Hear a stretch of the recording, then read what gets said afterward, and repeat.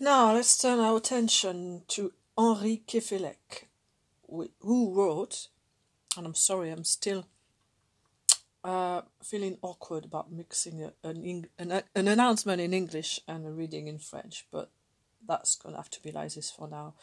Un recteur de l'île de Saint. So it's the main protagonist is on an island, and I really love the atmosphere of this book.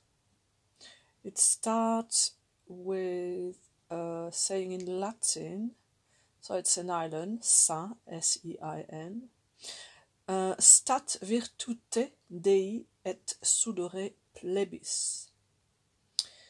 Il doute du témoignage de ses yeux qui virent le printemps sur l'île, et il voudrait croire qu'il a vu des mirages. Il n'est pas possible que des aubes glorieuses, se déployant dans le fond du ciel, aient éclairé ce morceau de récif.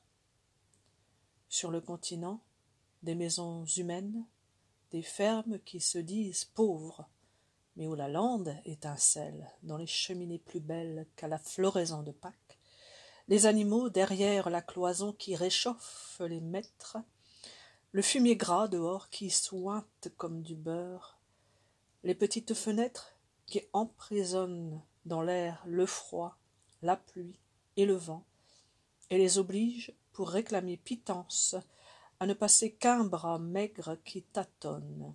Village terré contre le sol, paysans et pommiers, monotonie heureuse et rabouquerie du temps. 10 années, mais rien ne doit plus, aujourd'hui, le retenir dans l'île. Certitude illusoire. La mer, le dépaysement, la solitude morale ont détruit son courage, et si l'on résistait à son entreprise, en poursuivrait-il le dessein ?